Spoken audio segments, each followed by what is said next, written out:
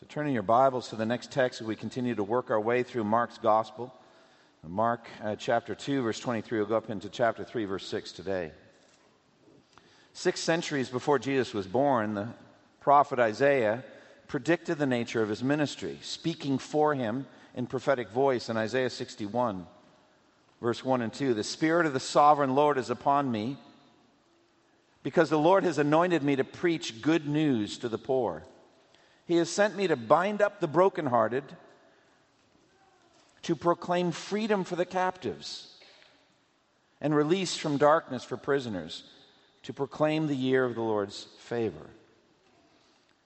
Hear again those words. Jesus came to proclaim freedom for the captives, freedom from slavery. Jesus taught us all sinners are slaves to sin. Therefore, slaves to Satan, the invisible slave master. Satan has many different patterns of slavery, however, with many different foremen on his plantations of sin. Many different taskmasters lash the slaves. Now, one of the most powerful in Jesus' day was religious legalism, a harsh bondage of relentless religious obligations and duties to fulfill a pattern of works righteousness gained by the law. And the religious leaders of the day, especially the scribes and Pharisees, loaded up the people with guilt and lashed their own people relentlessly with unbending laws.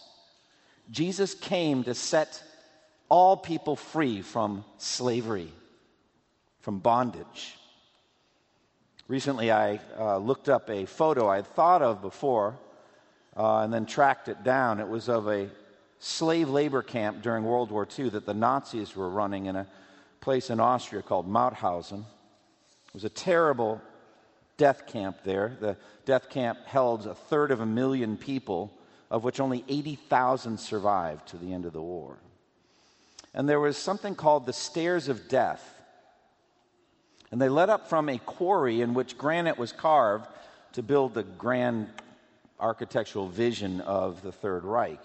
The stairway itself led up out of the quarry to a rim above it, and the guards forced the prisoners to pick up blocks of granite weighing over 100 pounds and forced them to put them in wooden backpacks and lift them up and then carry them up 186 steps to the top of the quarry. And the slave labor were 5 abreast as they walked up these 186 steps. And frequently, some of them in weakness would topple over backwards and take out people behind them, even to their death. Now, all this kind of pictured the bondage that Israel experienced in Egypt as they built the store cities, or Pharaoh. And they were lashed 7 days a week, relentless labor. And the Lord looked down on their condition, it says, and was concerned about them and delivered them. Now, in Jesus' day, there were different kinds of slave drivers over the Jewish people. As I said, they were spiritual taskmasters, the scribes and Pharisees who made these relentless spiritual laws by which they bound the consciences of the people and forced them to work in a certain pattern for their own salvation. And Jesus talked about them in Matthew 23, verse 4. He said, the scribes and Pharisees tie up heavy loads and put them on men's shoulders, but they themselves will not lift a finger to move them. Now, central to this spiritual slavery was the concept of God himself as a harsh taskmaster, and of as salvation being something earned by external obedience of the people to these man-made laws. Salvation by works, with no mercy. Only the strongest survive. Like a slave labor camp with God the one holding the lash. Now, one of the greatest of these forms of bondage were the Sabbath regulations. The scribes and Pharisees felt they owned that day, and they multiplied the traditions of the rabbis to plant the entire day thick with laws and regulations and prohibitions that were never written in the law of Moses. And with these relentless Sabbath laws, they made the day a form of bondage, a crushing burden, really, to the people. Almighty God sent his only begotten Son, Jesus, to set them free from all this. Hallelujah. Jesus sets us free. We've already celebrated. Jesus didn't come to put burdens on us. He came to take the burdens off us. Come unto me, all you who are weary and burdened, and I will give you rest. Take my yoke upon you and learn from me, for you will find my yoke is easy and my burden is light, for I am gentle and humble in heart. That's who Jesus is. And I have no idea what's going on in your lives. But as a pastor, I can't help but think that some of you must have walked in here today with crushing burdens. Burdens that cannot be seen. Especially the burden of guilt. How can a sinner like me be righteous in the sight of a holy God? How can a sinner like me actually survive Judgment Day and spend eternity in heaven and not in hell? Jesus came to take that burden off you. To put it on himself. And to die in your place under the wrath of God that you might be set free. And that's what I see in today's text when Jesus calls himself the Lord of the Sabbath. So let's see if we can walk through that and understand it. We begin by contemplating the Sabbath legalism into which Jesus ministered. Now, the origin of the Sabbath in Scripture is in Genesis 1 and 2. In Genesis 1, God created heaven and earth in 6 days. And then in Genesis 2 and 3, it says, by the seventh day, God had finished the work he had been doing. So on the seventh day, he rested from all his work. And God blessed the seventh day and made it holy, because on it he rested from all the work of creating that he had done. So that's the origin of it, the theological basis of the Sabbath. Then in terms of the Jewish people and their laws, at Mount Sinai, God included a Sabbath observance as part of the Ten Commandments. Exodus 20, verse 8 through 11. Remember the Sabbath day by keeping it holy. Do all your work in 6 days and rest on the seventh. The seventh day is a Sabbath to the Lord your God. On it you shall not do any work. For in 6 days the Lord made the heavens and the earth, the sea and all that is in them. But he rested on the seventh day. Therefore the Lord blessed the Sabbath day and made it holy. Then later in the book of Exodus, he gives further clarification. In Exodus 31:17, a key verse for me today, we're going to see it 3 times in my sermon. But Exodus 31:17, it says, the Sabbath is a sign forever between me and the people of Israel, that in 6 days the Lord made heaven and earth, and on the seventh day he rested and was refreshed. So the basic command is do not work. Nothing more. But behind it, of course, is a sense of spiritual refreshment, of focusing on the Lord, the creator of all things, and being refreshed in him. As Isaiah the prophet said, we are to call the Sabbath a delight. Meaning, through focusing on the Lord together with the people of God, drinking in the ministry of the word in corporate worship as well, we are spiritually refreshed. We're renewed. But the Jewish leaders couldn't leave it at that. And so they began at a certain point in Jewish history a long history of legalism concerning the Sabbath. The Jewish rabbis over the centuries began adding additional commands to protect the law. Fence upon fence upon fence to protect the law. These additional commands are found nowhere in Scripture. They became as binding on the consciences of the people as any command found in Scripture. That's how their legalism worked. Now, these extra rabbinic traditional laws were codified in a big book called the Talmud. And it had 24 chapters of Sabbath regulations. One rabbi actually spent 2.5 years of study on just one of those 24 chapters. Friends, at that rate, it would take 60 years to get through the Talmud's regulations on the Sabbath. They added dimensions and definitions and a long heritage of rabbinic interpretation on what it means to keep the Sabbath day holy and what it means not to work.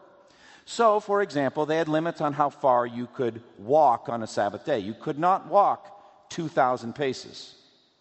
1,999 was fine. But 2,000 was too many. Now, this is before the electronic devices that helpfully count your steps for you. So I'm not sure who it was that was counting the steps. Anything that might be contrived as work was forbidden. On a Sabbath, for example, scribes could not carry pens. Carpenters could not touch a hammer or saw.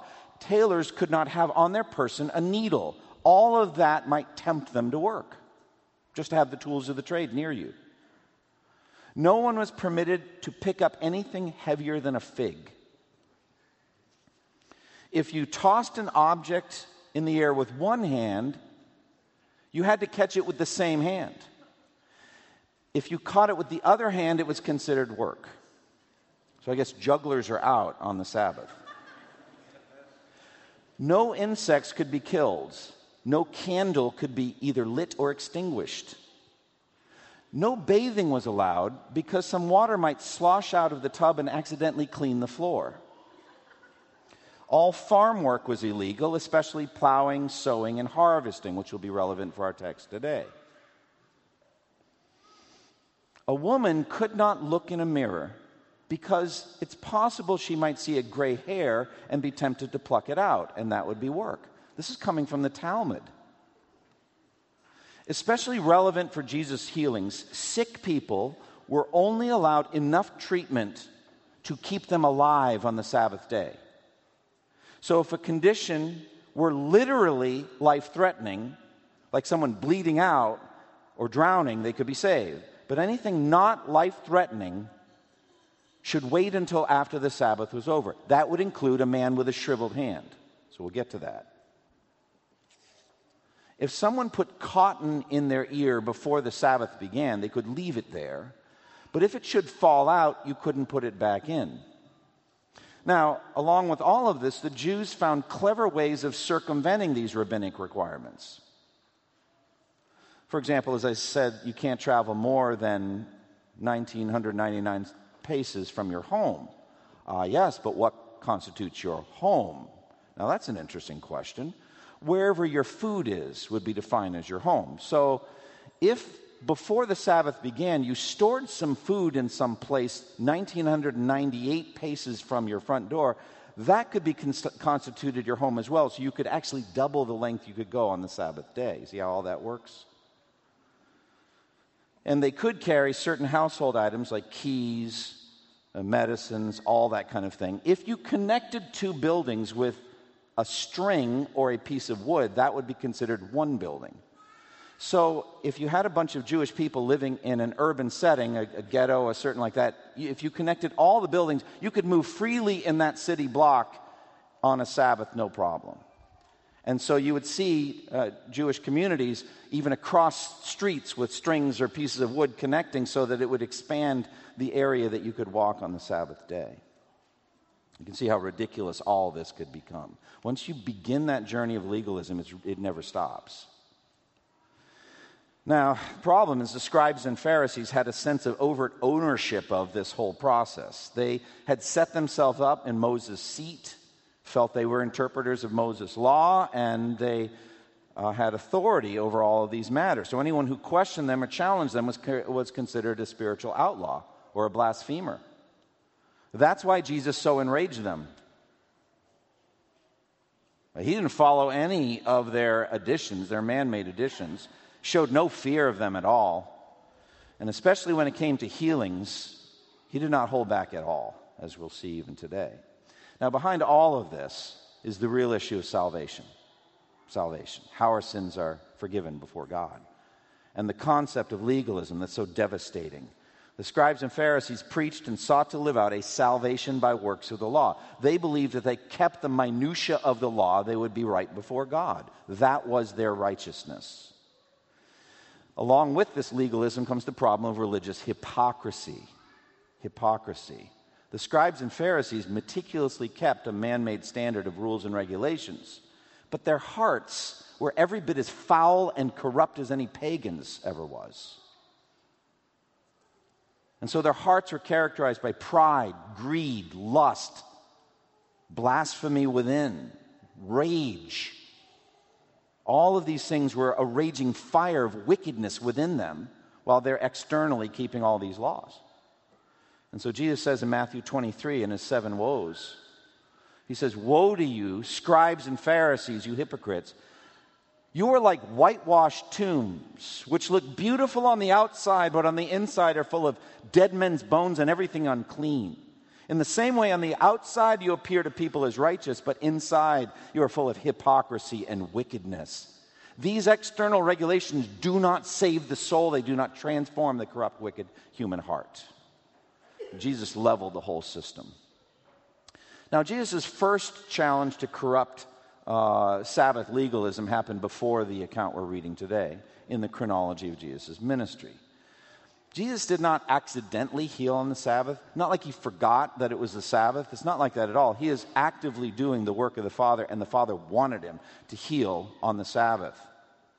He was sent to liberate the captives. And in John chapter 5, Jesus healed a man that had been paralyzed for 39 years. Remember that? He told him to pick up his mat and go home.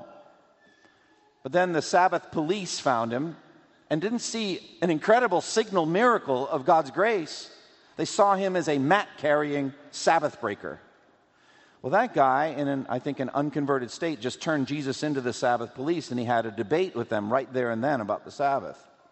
And in John chapter 5, 16 through 18, it says, "So because Jesus was doing these things on the Sabbath, the Jews persecuted him. Jesus said to them, 'My Father is always at his work to this very day, and I too am working.'" Wow, what an answer. What an answer. And then it says, "For this reason the Jews tried all the harder to kill him. Not only was he breaking the Sabbath, but he was even calling God his own Father, making himself equal with God." What they don't understand, Jesus actually personally instituted the Sabbath itself. If you understand who Jesus, the Son of God, is, and you understand the significance of John chapter 1, verse 3, "Through him all things were made, and without him nothing was made that has been made." What that means is the one who rested after the creation of everything was Jesus, along with his Father. So Jesus, the creator of all things, instituted the Sabbath rest to begin with. Now let's look at our text, the first case study, which is picking heads of grain. Let's look at what happened. Verse 23, chapter 2. One Sabbath, Jesus was going through the grain fields, and as his disciples walked along, they began to pick some heads of grain. First of all, this gives us an insight into just how poor these apostles were, and Jesus was. All right, Jesus had said to someone who wanted to follow him as a disciple, "Foxes have holes and birds of the air have nests, but the Son of Man has no place to lay his head." Luke tells us that some wealthy women were supporting Jesus out of their means, their financial means. Jesus didn't have any money. And his followers had very little. It was a hard life. And so the disciples moving through the grain fields on the Sabbath and plucking heads of grain and rubbing them in their hands and eating them shows that they're poor. That was a Jewish form of welfare, where owners of fields are told not to harvest everything or not to go right to the edge of the field, but leave some for the poor. And so by the apostles doing this, it shows they were included in the poor. It also shows how heartless the Pharisees were. They didn't care less that these poor people were moving through the grain fields and filling their empty stomachs with a few heads of grain. What they saw was a violation of the law against harvesting. So this was not a matter of thievery on their part, not at all. They were free to do it the other 6 days. It was a problem of Sabbath regulation. And so they challenged Jesus, verse 24. The Pharisees said to him, "Look, why are they doing what is unlawful on the Sabbath?" So then Jesus gives a complex defense of the action. A complex defense. Not easy to fully understand, to walk through. Let's look at what he said. Verse 25, 26. He answered, "Have you never read what David did when he and his companions were hungry and in need? In the days of Abiathar the high priest, he entered the house of God and ate the consecrated bread, which is lawful only for priests to eat, and he gave some also to his companions." So Jesus cited scriptural precedent, a well-known story of David, who was the true anointed king of Israel, been anointed by Samuel, but he was made to flee for his life because the increasingly insane King Saul did not recognize him and would not embrace him as his son-in-law, and so he had to flee for his life. And so David and his men in fleeing were in great physical distress, had nothing to eat, they were extremely hungry. So David goes to the tabernacle. There was no temple in the days, but it was a tent where the Ark of the Covenant was, and the priests were carrying on the ministry there. And the priest in those days, Ahimelech, greeted him in fear. David asked if he had anything to eat because he and his men were hungry. Ahimelech said, "There's nothing there but the bread of the presence, which was the consecrated or holy bread put out each Sabbath by the priests, as specified in Leviticus 24. Jesus said clearly in our text, it's lawful only for the priest to eat. But the priest realized that David wasn't just any person, but was the king's son-in-law. He was a significant individual in Israel. The priests also, and more importantly, recognized that no ceremony or ritual law should be greater than someone's survival, physical survival. All the laws have to fit into a kind of a hierarchy and an order. Can't be woodenly following things stupidly that end up in strange outcomes.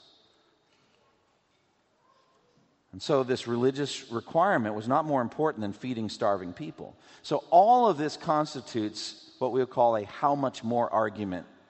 A how much more argument. If David, the king's son-in-law, merited special consideration, and if a bending of a ceremonial law for a higher purpose, namely to feed the hungry, was acceptable, how much more Jesus, the Son of God, the Son of Man, we'll talk about that in a moment, and his disciples should be free to break, listen to this, man-made regulations that were never in God's Word.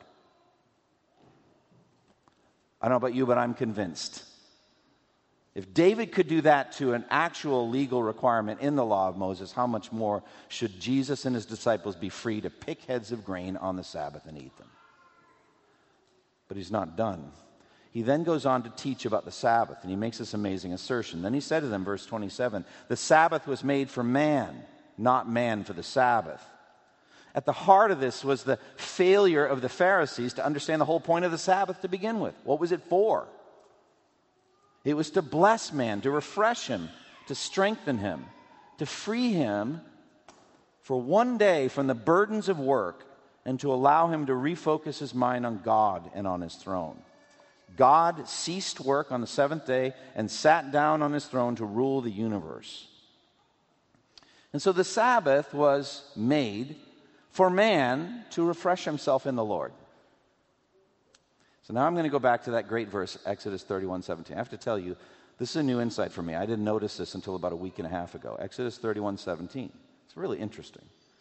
There again, speaking of the Sabbath, God says, "The Sabbath is a sign forever between me and the people of Israel, that in 6 days the Lord made heaven and earth, and on the seventh day he rested and was refreshed." Now that Hebrew word translated "was refreshed" literally is tied to breath, and it could be translated that he caught his breath. That's fascinating.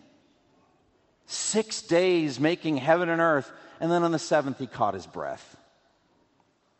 I hope you find this amazing. If not, let me help you find it more amazing. Isaiah 40:28. "Do you not know? Have you not heard? The Lord is the everlasting God, the creator of the ends of the earth. He will not grow tired or weary." Period. What do you get out of that? God's omnipotent. Does he need to catch his breath? Never. This is what theologians call an anthropomorphism, where God is portrayed like us. Like the hand of the Lord, the mouth of the Lord, the eye of the Lord, this kind of thing. But God doesn't have a hand, he doesn't have an eye or a mouth. But it's so that we can understand some aspects of God and how he relates to things. God didn't need to be refreshed, but we do. The work that God did in making heaven and earth did not tire him out. The Sabbath was instituted for us because we do get weary. And we do get worn out in our labors. And we do need to be renewed and refreshed, especially spiritually. As it says in Psalm 23:2-3, "He makes me lie down in green pastures. He leads me beside quiet waters. He restores my soul." So God intended the Sabbath to restore your soul. God never intended the Sabbath to become the most oppressive, burdensome, shackled, crushing, soul-deflating day of the week. But that's what the Pharisees had made it to become. So man's welfare is above Sabbath regulations, not a slave to it. Then comes Jesus' stunning claim. Now this is amazing. Verse 28. Now I spent a long time pondering this, every word. Therefore, the Son of Man is Lord even of the Sabbath. What is the logical connection between verse 27 and 28? Sabbath was not made for man, but man was not made for the Sabbath for man. Therefore, the Son of Man is Lord even of the Sabbath. Well, in order to understand the logical connection, you have to understand the significance of the title Son of Man. What does that mean that Jesus is the Son of Man? Well, it comes directly from the vision in the prophet Daniel in Daniel 7. There, this awesome vision of God up on a throne of fire, a river of fire flowing from the throne of Almighty God, ruling over all the beasts of the empires of the earth in Daniel 7. If I'm not careful, I'll just go right on to a sermon about Daniel 7. What a great chapter. But here's sovereign God ruling over tyrants and beasts, and a river of fire, and 100 million angels around him, the Ancient of Days, Almighty God. And then suddenly, into the presence of Almighty God, the Ancient of Days, comes one like a son of man. Listen to Daniel 7, 13 and 14. In my vision at night I looked, and there before me was one like a son of man, coming with the clouds of heaven. And he approached the Ancient of Days and was led into his presence. And he was given authority, glory, and sovereign power. And all peoples, nations, and men of every language worshipped him. His dominion is an everlasting dominion that will never pass away, and his kingdom is one that will never be destroyed. That's who the Son of Man is. That's who Jesus is. He is human, Son of Man, but he is God. He's riding on the clouds and is given glory, and people worship him. Number one question I would ask a biblically literate Jewish unbeliever is, who is the Son of Man in Daniel 7? I would spend all my time on that. Who is he? Jesus wants that because he called himself Son of Man over and over. As Jesus would say at the end of his ministry, all authority in heaven and earth has been given to me because I am the Son of Man. That's why all authority in heaven and earth has been given to me, because I am the Son of Man. So if they, the scribes and Pharisees, knew who he was, they would not be asking questions of him or questioning him at all. And so the logical link, because Jesus is Son of Man, what that means is everything pertaining to the human race is given to him. He's in charge of everything relevant to us. That's his prerogative as the Son of Man. So that includes, for example, being judge of all human beings. In John 5:27, it says, God has given him authority to judge because he is the Son of Man. That's the same logic. Because he's the Son of Man, he gets to judge us all. He's the judge of all the earth, of all humans. And also, therefore, because he's the Son of Man, he gets to decide what we get to do or don't do on the Sabbath. You see that? It's up to him what we do on the Sabbath. Therefore, the Son of Man is Lord even of the Sabbath. Now, this is a stunning bombshell. Do you not see that this is a claim to nothing less than deity? Full deity. Can you imagine anyone else in biblical history making such a claim? Can you imagine Moses calling himself Lord of the Sabbath? I'm Lord of the Sabbath. He would never have said that. He's a servant in God's house. Can you imagine David saying, I'm Lord of the Sabbath? Or any of the prophets. Can you imagine Elijah claiming to be Lord of the Sabbath? No one would make such a claim except Jesus. Jesus himself, together with his Father, instituted the Sabbath rest. So as Lord of the Sabbath, he has the right to say what is permissible on the Sabbath. It's a matter of kingly authority. He's the king of all the earth, and he gets to decide what we do and don't do on the Sabbath. Friends, Jesus is God. That's what it is. Jesus is worthy of our worship, and therefore Jesus is the focus of our time on the Sabbath. He's the focus of that worship because he is Almighty God in the flesh. Now, the Sabbath itself is in some sense a shadow whose reality is Christ and is now fulfilled and in some sense has become obsolete.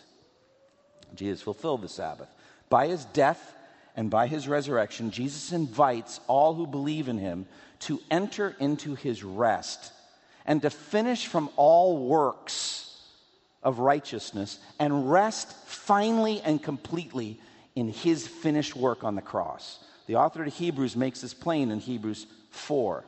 It says in Hebrews 4:3, now we who have believed, that is in Jesus, have entered into that rest. And again, the author says a few verses later, Hebrews 4:9 and 10, there remains then a Sabbath rest for the people of God. For anyone who enters God's rest also rests from his own work, just as God did from his. So we who have believed have entered that Sabbath rest, and there still remains a Sabbath rest. It's an already not yet thing. When you come to faith in Christ, you have rested from all of your works. You are righteous in God's sight because of the finished work of Christ on the cross. You have entered your Sabbath rest. But there still remains a Sabbath rest for you, and that's heaven. And so therefore, the Mosaic regulation of the Sabbath was a shadow. Jesus is the reality. Colossians 2:16 and 17. Therefore, do not let anyone judge you by what you eat or drink, or with regard to a religious festival, a new moon celebration, or a Sabbath day. Let me just keep it simple for our purpose right now. Do not let anyone judge you by what you do with a Sabbath day. Verse 17. These are a shadow of the things that were to come. The reality, however, is found in Christ. So the old covenant Sabbath was a shadow. Jesus is the reality. That shadow reality language is used in the book of Hebrews for the ceremonial laws that are fulfilled in Christ. And so the Sabbath, as the Jews observed it in the Old Covenant, is obsolete. Jesus has made a new Sabbath, and so from the beginning of the New Testament era on, we ceased gathering to worship on the seventh day, and it was moved over to the first day. And I think this symbolism is vital. The Old Covenant Jews looked backward to the old creation, the 6 days in which the physical universe was made, and celebrated that. We look ahead to the new creation that Jesus has won by his resurrection from the dead. We're looking ahead to a new heaven and a new earth by meeting on the first day of the week and calling it the Lord's Day.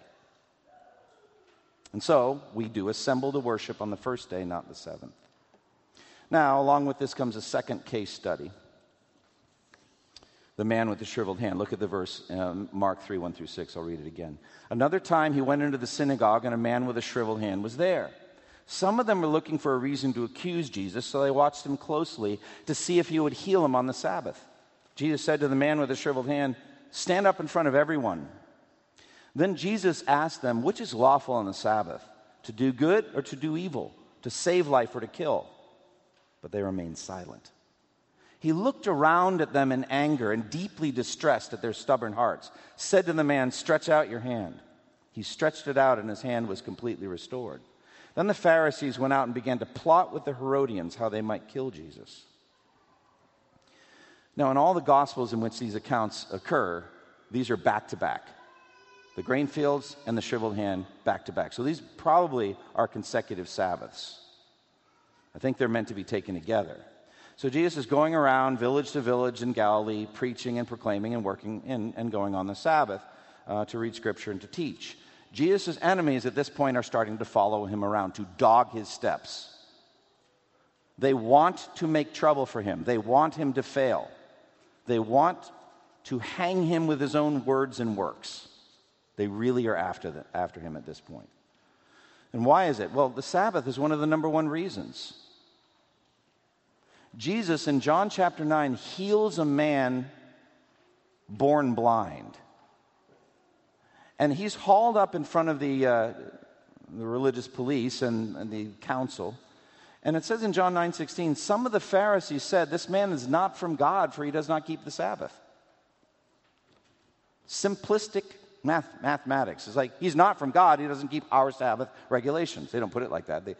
He doesn't keep the Sabbath. He's not from God. But then the next phrase in John 9:16 says, but others ask, how could a sinner do such miraculous signs? So they have a problem. They don't get it. How could anyone do that if God were not with him? It's impossible. So they don't know what to do. But the crowning argument of Jesus' enemies against him is he doesn't keep the Sabbath. So they are like prowling predators. They're lying in the tall grass waiting to pounce for Jesus. They're watching him. So Jesus, the most courageous man in history, attacks them head on. Look at chapter 3, verse 3. Jesus said to the man in the shriveled hand, "Stand up in front of everyone." I think not only was Jesus courageous, I think the man with the shriveled hand was somewhat courageous. He knew this was heading for nothing but trouble. But he had this shriveled hand. The Greek word implies withered. Like I look at it like a claw, like it's all pulled in like this. Like you think of like a withered branch or something all pulled in and tight. And Luke tells us it was his right hand. And I think he tells us that to say it'd be very hard for him to work. So this is a clear test case for the man's medical condition is not life-threatening.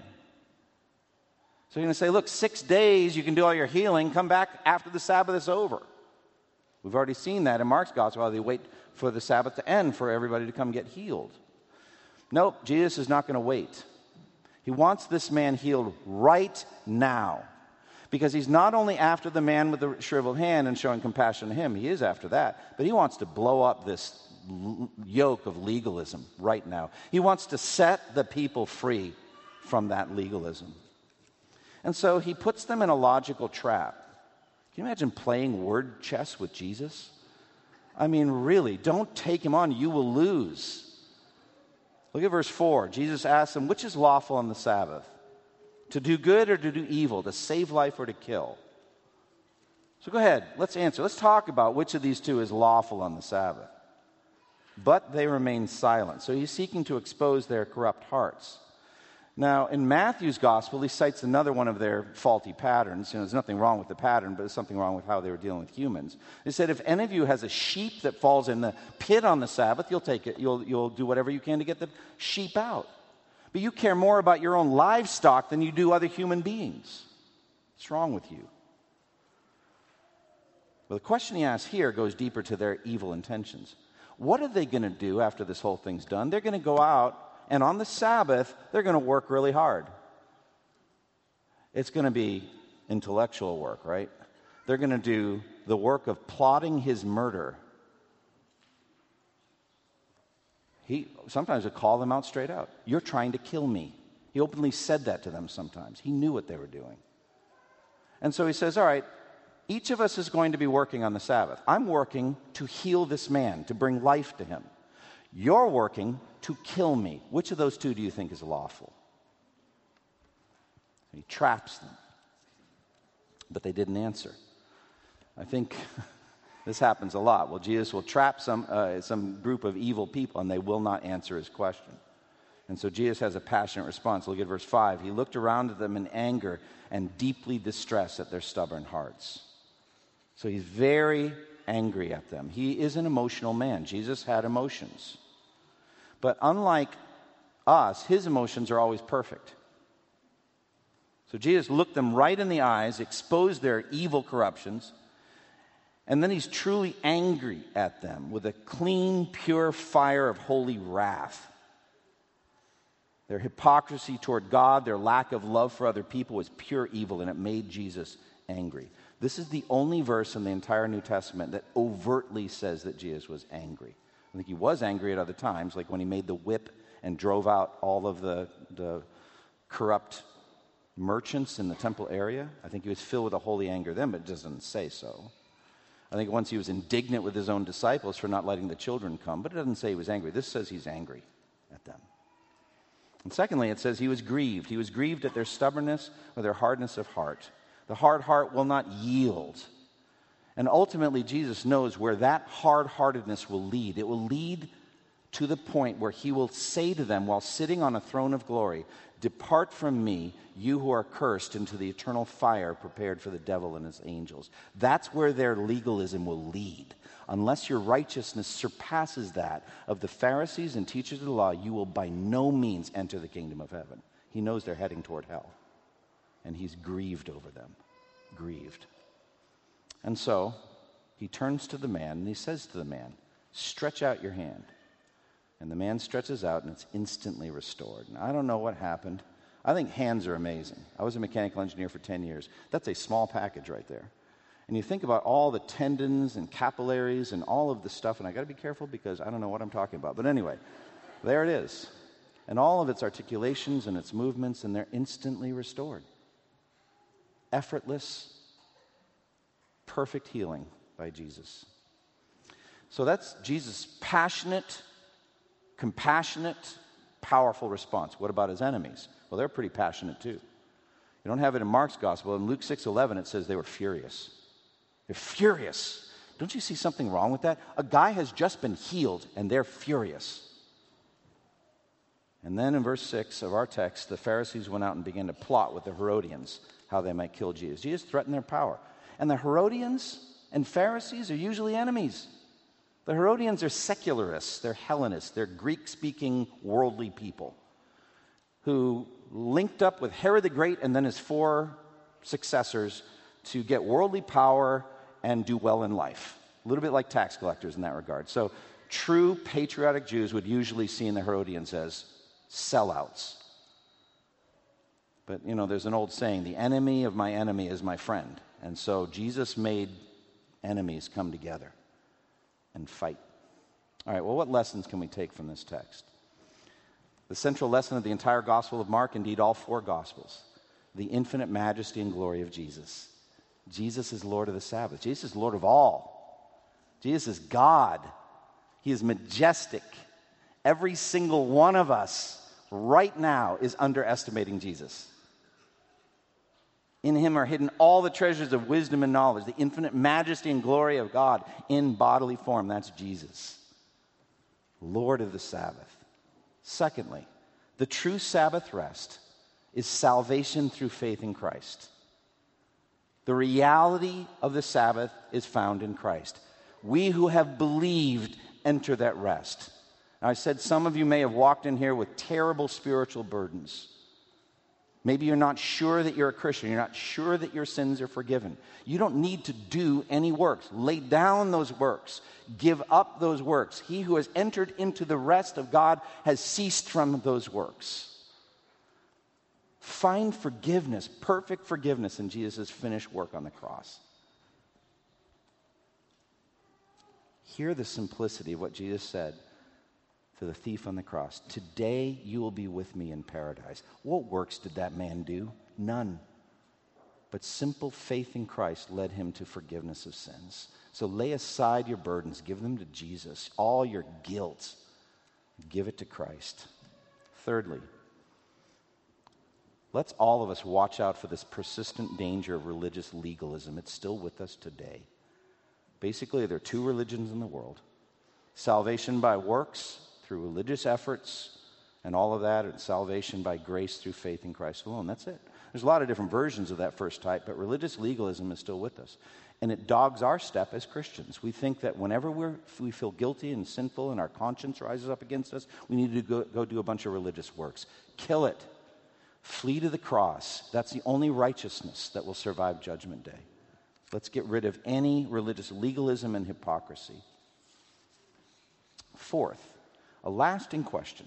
What is the best way to spend the Lord's Day? Now you're like, Pastor, are you going to do this? You've been preaching already a good long while.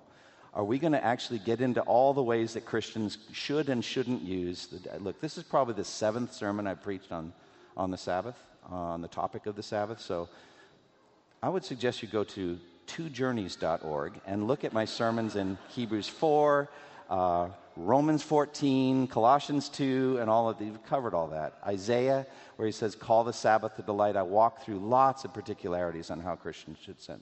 I think the key is in Exodus 31:17. Whatever you do, catch your breath spiritually. Be refreshed spiritually in Christ. Certainly that will mean it's not legalistic to say you should come to public worship every week when you're physically able. That is vital. It's not legalism to say be here and drink in God's word and worship with the people of God. That's a given. But what else? You're like, Pastor, are you going to start talking about sports like the Super Bowl or like the tournament? Or should we be allowed to watch sports and all that? No, I'm not, except I just kind of did. But anyway, the idea is you have to judge yourself It's not for the elders to judge you and what you do on the Sabbath day, but I think you should evaluate yourself. Your patterns, your Sunday patterns, do they refresh your soul in the Lord or not? Do they refresh your soul in the Lord or not? Finally, heaven is the ultimate Sabbath rest. Let me close with a question that popped in my mind, and I'm not going to solve it for you, but I think it's pretty cool. Here it is.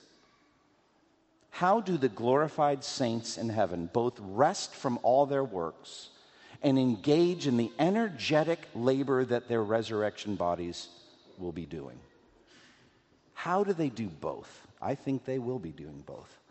An eternal rest in the Lord, and energetic creative labor in the new heaven, new earth. I think that's pretty exciting, don't you? Close with me in prayer. Father, thank you for this passage. Thank you for the complexity of the topic of the Sabbath. Thank you for the simplicity of the gospel that Jesus is everything. Jesus is God. Jesus is Lord of the Sabbath. Father, I pray that you would enable us to flee to him and find in Christ everything we need for the salvation of our souls. That we would realize that Jesus came to take burdens off us, not to crush us with legalistic burdens. Help us to understand that. And then help us to make wise choices on the Lord's day. Wise choices, that our souls would be refreshed, that we would spiritually catch our breath through a renewed vision and love of Jesus Christ. In his name we pray. Amen. Hi, this is Andy Davis. I hope that you've enjoyed this sermon. For more of my resources, please go to twojourneys.org, and may the Lord Jesus Christ bless you as you continue to serve him.